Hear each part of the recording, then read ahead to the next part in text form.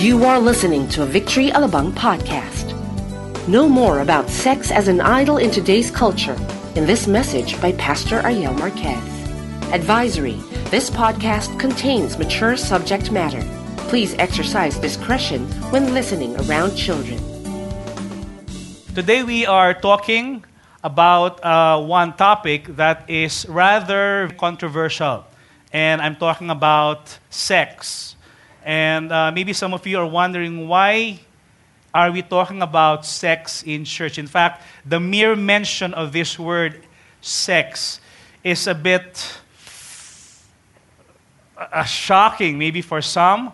It may raise, some may actually raise eyebrows here. Some may find the time to start leaving right now. But before you leave, we want to just make sure that whatever we're going to be talking about is in accordance with the Word of God. In fact, of course, we're not going to show you any video, okay? Please, that's not going to be part of the sermon, okay, today. But the goal of this topic is at the end of this series, which is about a 3-week series, that we will all have a biblical understanding of sex. I know that, when you talk about this particular topic, in fact, I was talking to some of the pastors in the girls' room yesterday, and I was, talking to them on the phone, and I was in my daughter's room, actually. And as I was talking, and as I was describing the topic and explaining to them my tact for today, I find myself that I cannot even mention the word sex in front of my daughters. Being 9 and 8. And I always catch myself saying, Pastor Sunny, I'm going to share this 3 points, S is this, S is that, and S is that. But yet, I know that definitely our culture has a lot of things to talk about, when they deal with sex.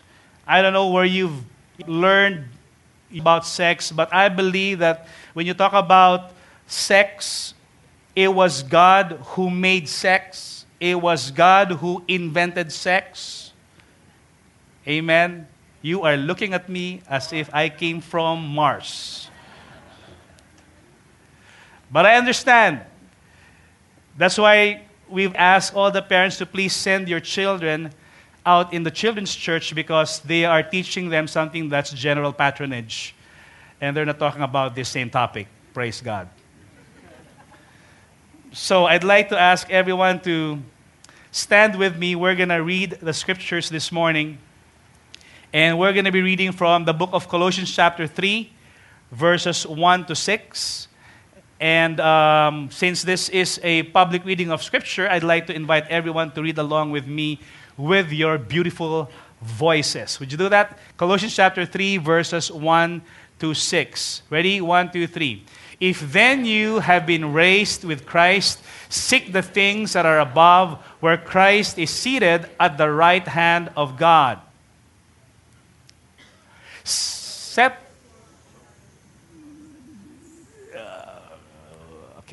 Again.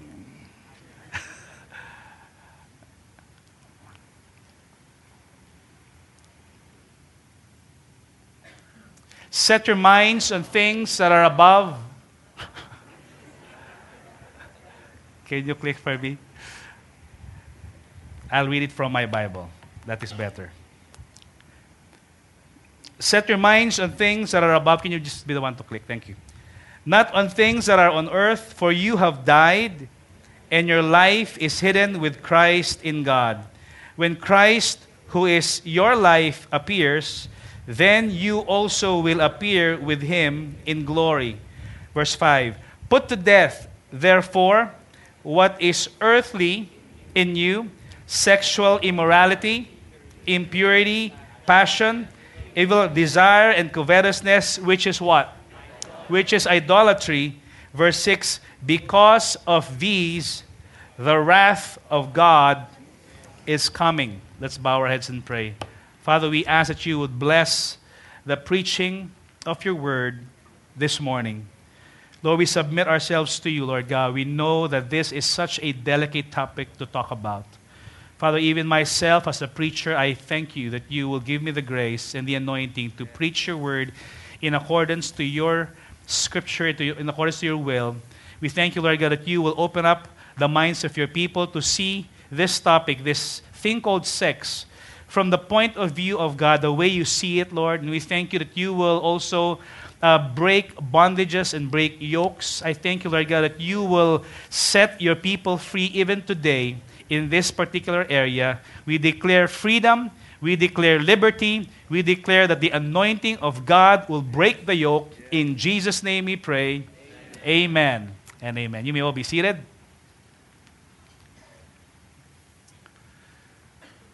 All right, now, all the churches in Metro Manila are preaching about this topic called sex. Can you actually say that word with me? 1, 2, 3. Para ma-liberate kayo, okay? So that you can actually be liberated because you look so, uptight, when I talk about this word. Come on now. Okay, can we say that word again? 1, 2, 3. Sex. Okay? You will find that in the Bible, by the way. Okay? And there's a whole book in the Bible dedicated to that, the Song of Solomon. And so we're going to look at what is this thing called sex. And some of the questions that we need to ask really is this. Is sex bad?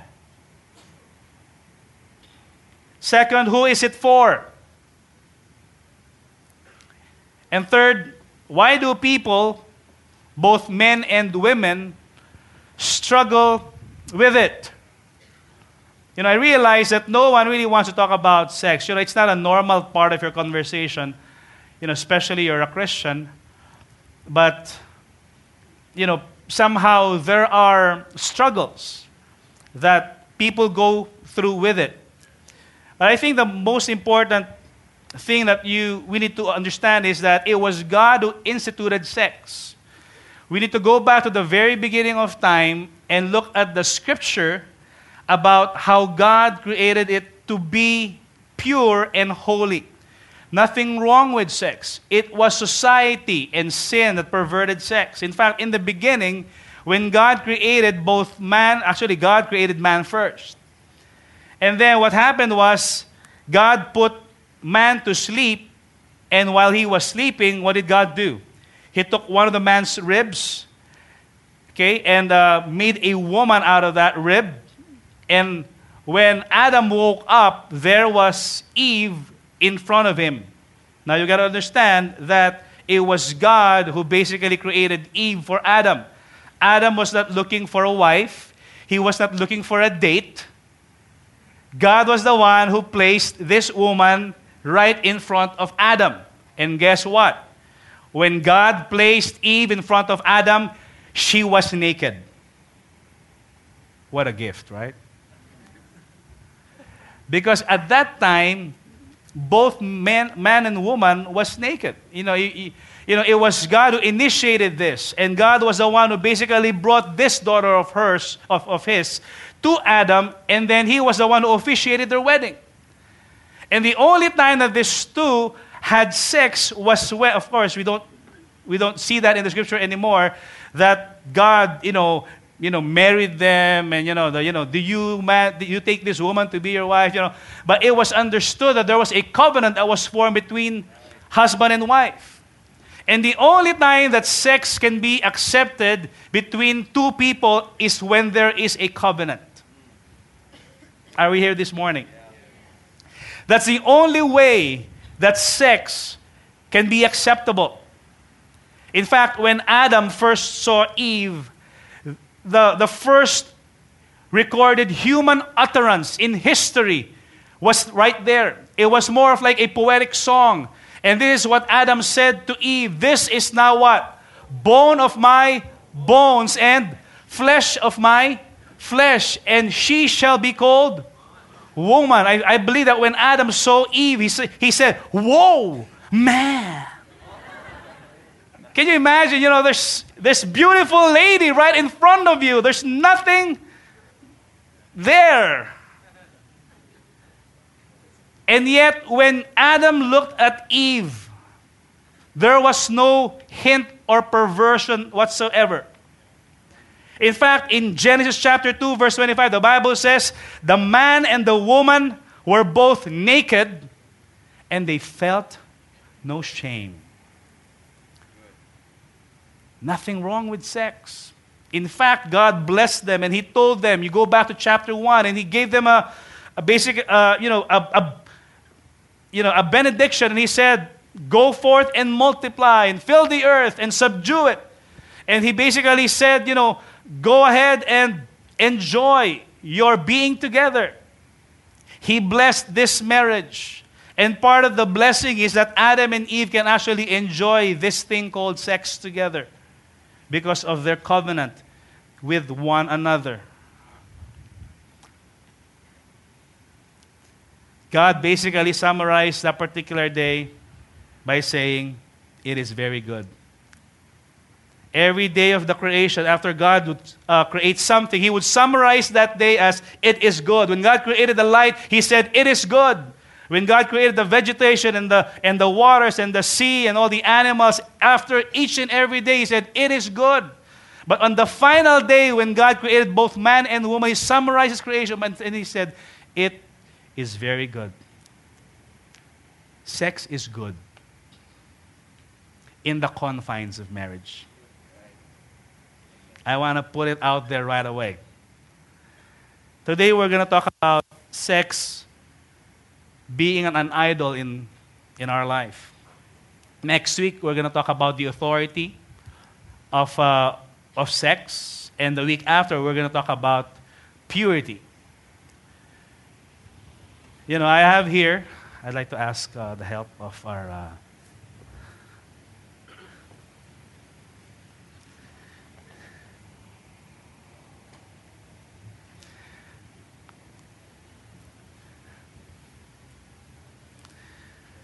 When you see a bed,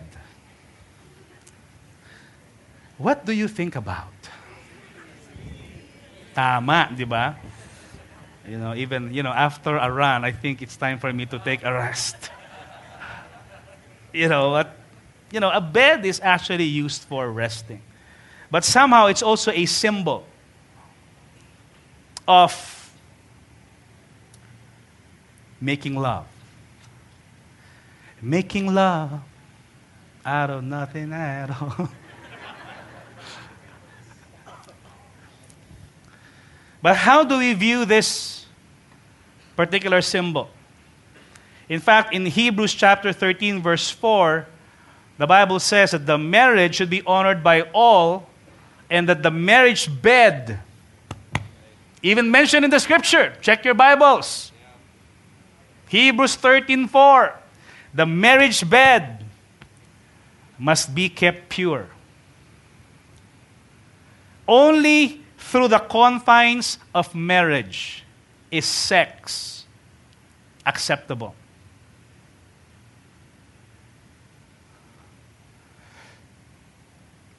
This is what I said earlier. The man and his wife were both naked and they felt no shame. Sex is good. Now, how do we view sex? There are three views of sex. And two are extremes, and one is actually the biblical view of sex. First extreme view of sex is that sex is a god. This is the worldly view. Somehow people deify sex. They make sex as their god. They're so consumed with sex. Deify. To deify means to idolize, to worship, to exalt, or to adore. That is what to deify means. That's why when you say deity, God is our deity, it refers to Godhead, Godship. But yet some people would deify sex in a sense that sex becomes an idol in their life. And when you talk about an idol actually is something that was good, and it turns out to be bad. In 1 Corinthians chapter 6, verse 13, it says, food for the stomach, and the stomach for food, but God will what? Destroy them both. The body is not meant for sexual immorality, but for the Lord, and the Lord for the body. Now, this particular statement, food for the stomach, and the stomach for food, is actually a saying, a popular saying in Corinth, among the Corinthians. What they're saying is, if you're hungry, you go and eat because of the appetite.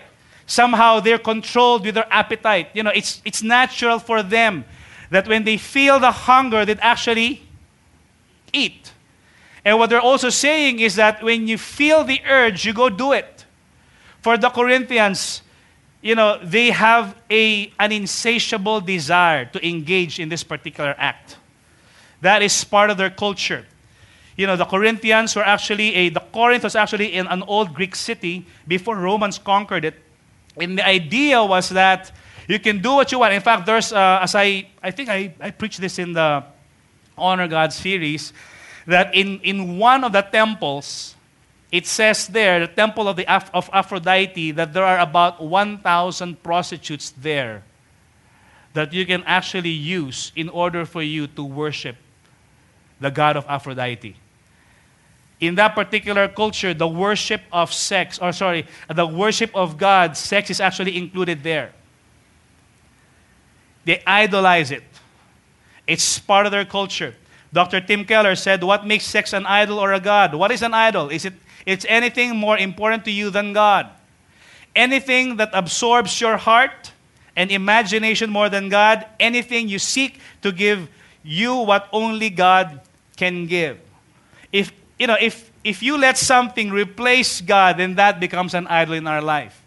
In fact, in its simplest definition, an idol or idolatry happens when a good thing, like sex, becomes a God thing, like lust or adultery, which becomes a bad thing. Did you get that? Something that is good, there's nothing wrong with sex. But yet if it becomes an idol in our life, then it becomes a bad thing. Because if it becomes an idol in our life, it becomes God or a replacement of God. For example, money is not a bad thing, right? How many of you like money? It's the love of money that is the root of all evil. But how many of you like it? Yes, Pastor, I like it a lot. But anyways, we need money, right? There's nothing wrong with money.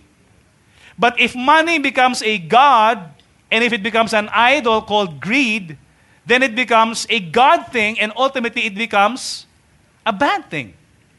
How many of you love your family? How many of you have a family? You love your family, right? How many of you know that family is good? Family is a good thing, but if the family becomes an idol or a God thing, or maybe a relationship becomes a God thing, that you'll do anything to just please this person, even if you're disobeying God already, then it becomes a bad thing. The same is true with sex. When you talk about sex, sex is a good thing. Everybody say it with me, sex is a good thing. Say it 3 times. Sex is a good thing. Sex is a good thing. Sex is a good thing. In the confines of marriage. Very good class. I don't want you to go out of this place and just memorize, sex is a good thing. Sex is a good thing. Sex is a good thing. Let me find it. No, in the context of marriage. How many of you are married? Here, please raise your hand. Great. I hope that you are considering sex as a good thing. Let's continue. When a culture deifies sex, the numbers would show us. These are some facts right that we can see. Pornography is a $97 billion industry worldwide.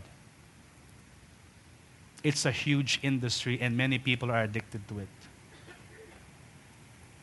2.5 billion emails are sent or received every day that contains porn. What a shocking data. 90% of children between 8 and 16 have viewed porn on the internet, in most cases unintentionally, according to the London School of Economics. And guess what? Even if it was an accident, what happens was, if your children have seen that through the internet, chances are they would go back to that site again because of what they've seen. It was an accident during the first time, but it may no longer be an accident after 10 times visiting in the same site, right? Pornography is very addicting. In fact, they did a survey I think in New York, and they asked how many singles are actually engaged in pornography and are doing, I'm going to say the word, okay? Excuse me for this. Masturbation. And they said, according to that study, that 90% are actually engaged in porn and M. And 10% are lying.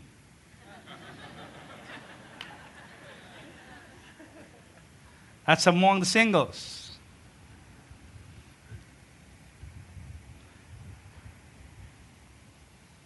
The Philippines, sad to say, the Philippines is among the top 10 countries with rampant cyber pornographic activities involving mostly boys and girls, 10 to 14, according to the Virtual Global Task Force, a group of international agencies against top producers of child pornography.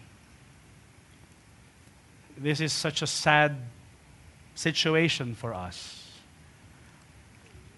We know that when you talk about sex, what is supposed to be good becomes bad because of what happened in the garden. You know, when Adam and Eve, basically they thought that everything would be fine, and then Genesis chapter 3 came, the serpent came, and sin came into humanity, and that's when we see a downward spiral of this particular topic.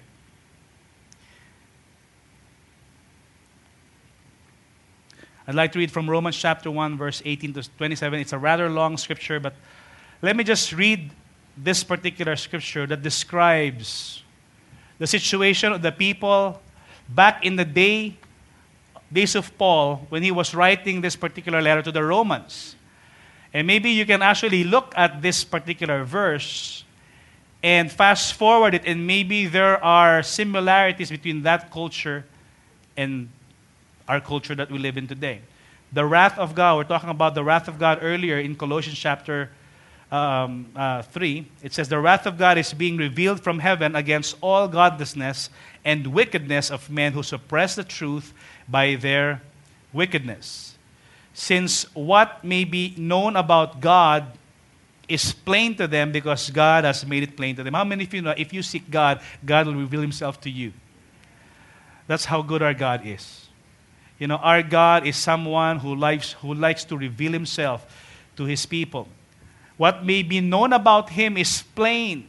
You look at the nature, you look at, creation, you look at your body, you definitely would see that there must be a God, there must be a creator, someone who created us. We didn't just come from a protozoa or an amoeba, and then we turned into a monkey, and then we came into, we turned into an ape, and then you started, walking straight, and then now we're a man, right? Someone created us. And his name is God. For since the creation of the world, God's invisible qualities, his eternal power, and divine nature have been clearly seen, being understood from what has been made, so that men are what? Men are without excuse, because you can actually see the reality of God everywhere we go. In verse 21, it says, for although they knew God, they neither glorified him as God nor gave thanks to him, but their thinking became futile and their foolish hearts were darkened. Although they claimed to be wise, they became what? They became fools. Why? Because they exchanged the glory of the immortal God for images made to look like mortal man and birds, and animals, and reptiles. And this is what happened after that. Therefore, God gave them over in the sinful desires of their hearts to sexual impurity for the degrading of their bodies with one another. Basically, what this verse is saying is, it's really our choice. We know what's right, we know what's wrong. God has presented his design for humanity, what is right. But yet, because men have suppressed the truth about God, they chose otherwise. And so since they chose otherwise, God gave it to them. And it says God gave them over to the sinful desires of their hearts, to sexual impurity, for the degrading of their bodies with one another. They exchange the truth of God for a lie and worshipped the served created things rather than the Creator who is forever praised. Amen. Verse 26. Because of this, God gave them over to shameful lusts. Even their women exchanged natural relations for unnatural ones. In the same way, the men also abandoned natural relations with women and were inflamed with lust for one another. Men committed indecent acts with other men and received in themselves the due penalty for their perversion. I am just reading the scripture for us this morning. How many of you know that sometimes the Word of God can definitely convict? That is the Word of God. By God's design, He created us male and female. And we have natural desire for each other. When you talk about idolatry, the fruit of idolatry is sexual immorality. And of course, we've mentioned the others. Pornography. Fornication is actually engaging in sexual act before marriage. And adultery is actually engaging in sexual act within your marriage vow, outside the marriage, when you're married already. That's the first extreme view. The second extreme view is you. Basically, what this view is saying is that sex is gross. And this is the other extreme, which is the religious view. The other one is the deifying of sex and sex becoming a god to some people. And the other one is totally just not minding sex and treating sex as something like garbage. Gross view often looks at sex solely as unfortunate means by which we're to have babies. In fact, one of the early philosopher, Plato, was probably one that influenced the thinking of this particular attitude towards sex, and he influenced many of the church fathers. In fact, some of the early church fathers said, this is Clement of Alexandria, forgive me for this quote, intercourse performed licitly is an occasion of sin unless done purely to beget children. What he's saying is, you can only have sex if you are planning to have babies. Aside from that, sex becomes a sin. That is the extreme view. And for them, sex is only designed for procreation and not for pleasure. That somehow God created sex only for the expansion of humanity and not for our enjoyment. But yet we can see in the scripture that Adam and Eve were actually enjoying each other. Augustine, conversion.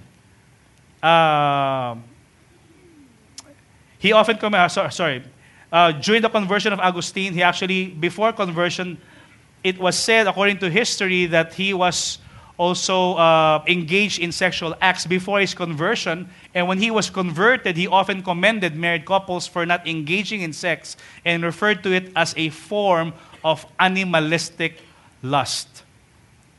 Thomas Aquinas taught that sex was only permissible for purposes of procreation and saw sexual intercourse as duty alone. According to him, anything beyond this is immoral. That somehow sex is not designed for pleasure, that sex is only designed for making babies. I'm looking at all the married people here. Paano naman tayo?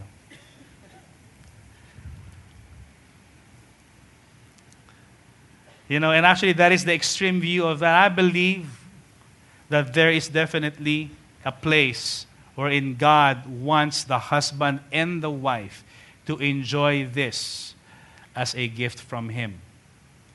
In fact, In Proverbs chapter 5, verse 19, it says, there's a description by the wisest man, Solomon. He wrote about this, about a bride, and he said, "A loving doe, a graceful deer, may her breast satisfy you always. May you ever be captivated by her love." Pastor, is that really in the Bible?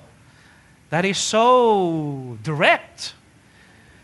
Check your scriptures. It's there in Proverbs chapter 5, verse 19. In fact, a whole book was dedicated to this Song of Solomon, and some theologians are saying, no, Song of Solomon is describing the relationship between God and the church. It is not talking about sex. But if you look at Song of Solomon chapter 4, it describes, this husband was describing how beautiful her wife was. And that, your neck is like the Tower of David. Can you imagine? When you're having a date with your wife and you're describing how she looks like, your neck is like the Tower of David, And then you move further in the description there in Song of Solomon chapter 4. I'm just quoting the Bible here, guys. And it says, "Your breasts are like the twin fawns of the gazelle." What a description. I think during that time, that is supposed to be a compliment. But please don't use those words today to your wife. Your breasts are like two fawns of the gazelle. Not good. That has gone in. Oh, well, anyway. But yet, that is part of Scripture. It's a description of the relationship between a husband and a wife. That's the second view. And the last view, which is the biblical view, is that sex is a gift from God. And I believe that all of us can actually now say, "Amen." Ang hirap i-preach nito, no? Sex is a gift from God. This is the biblical view. That's why we've seen in the different views, you would see that sex is, yes, it is for procreation, but I believe that sex is also for pleasure. And in this particular case, sex is for permanence. Amen. Because when you talk about sex, it can only be done between two people that have made a covenant with each other and not merely lived in. It's a covenant of marriage that is needed. It is a gift from God. It is only allowed in a covenant. Going back to Scripture. Sorry for that.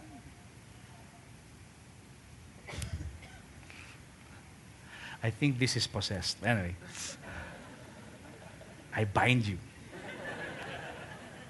There you go. "Therefore, a man shall leave his father and mother and be united and hold fast to his wife, and they shall become" what? One flesh. Everybody say one flesh. This flesh is the embodiment of the whole person. Basically, it's the giving of one's whole being. When you talk about one flesh, this is not just describing your body or your flesh. Okay, that one flesh means that they will actually, get together and make love. But no, one flesh means that you're actually giving of yourself to the person that you love, your wife, your husband.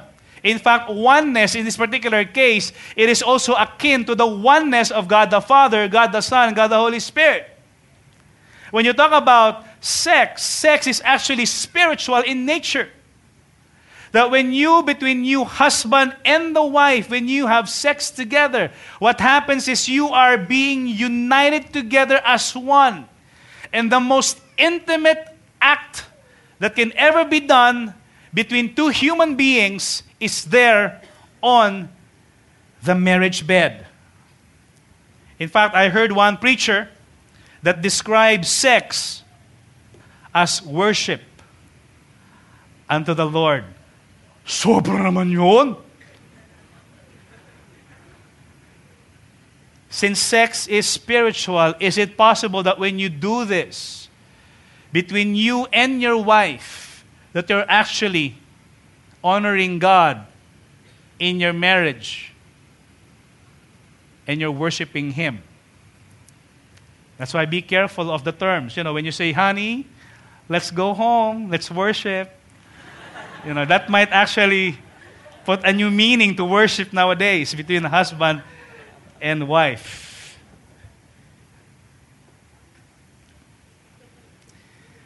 It is God's way of basically saying to one person, I am completely yours and you are completely mine. Part of the vows that we do during weddings that we officiate is when they exchange the ring. This ring is a sign of the covenant that I have made with you today, to love you with an everlasting love. As I place it on your hand and you receive it, you acknowledge that you are no longer your own, but mine.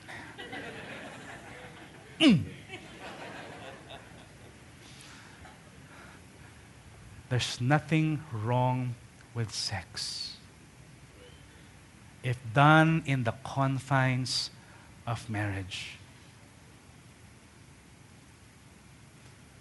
And I look at my wife, I look at her not with a dirty look, hello, but I look at her with purity and holiness.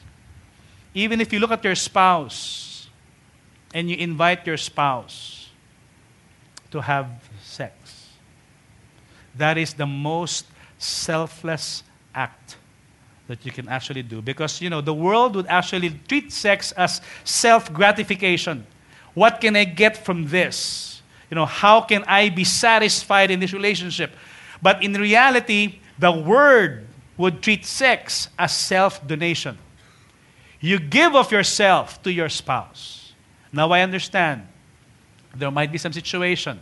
Like, for example, there might be a sickness or something like that. That's more of an exception than the rule. But the Bible says, do not deprive each other, but for a season, in order that you can pray, but then come together once again, because Satan might tempt you, because the days are evil. We have a marital duty to our spouse, to give of ourselves to them, and they also to give of themselves to us. And this is more than a duty. I hope that this becomes a delight when you talk about sex. Dr. Albert Mohler said the biblical writers affirm sexuality as part of our embodied existence as human beings. We are sexual creatures, and as sexual creatures, we are called to honor God with our bodies. The biblical writers link holiness to happiness. True happiness comes in the fulfillment of sexual holiness.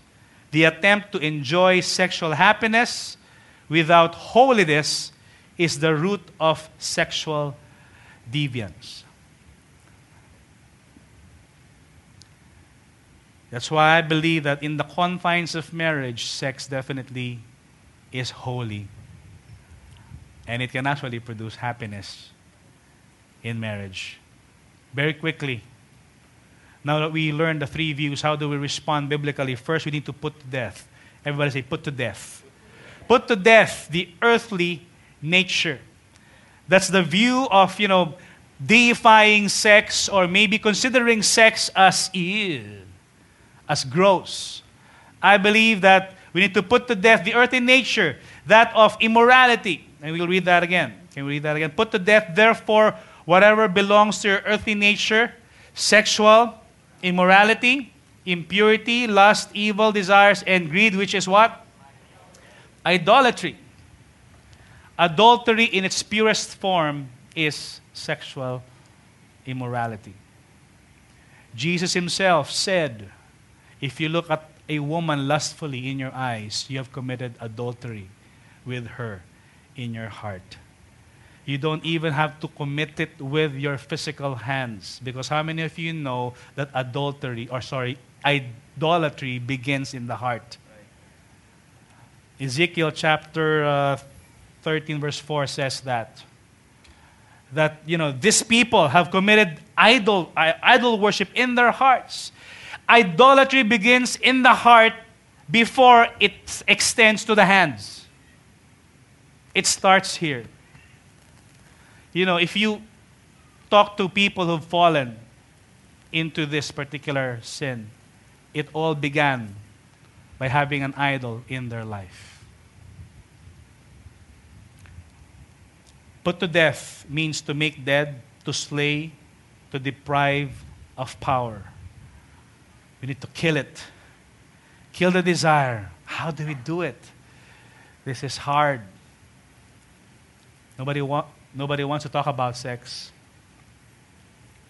But yet everybody has a problem or an issue with it, if I may put that.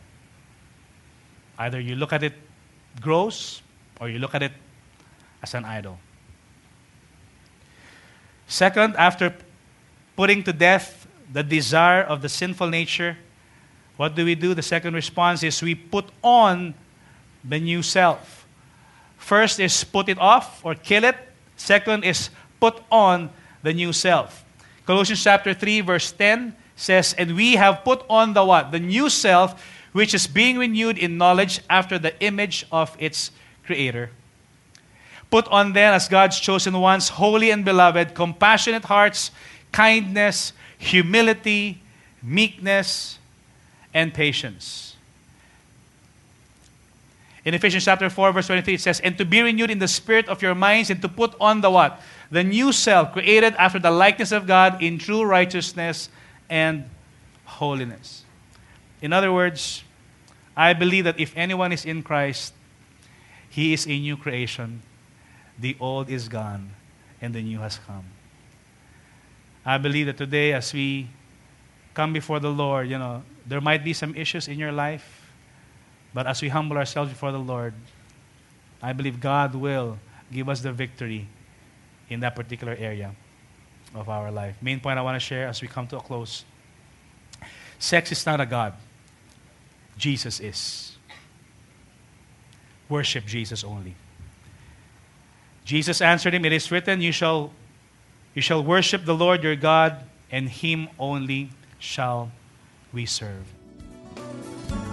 We hope you were inspired by that message.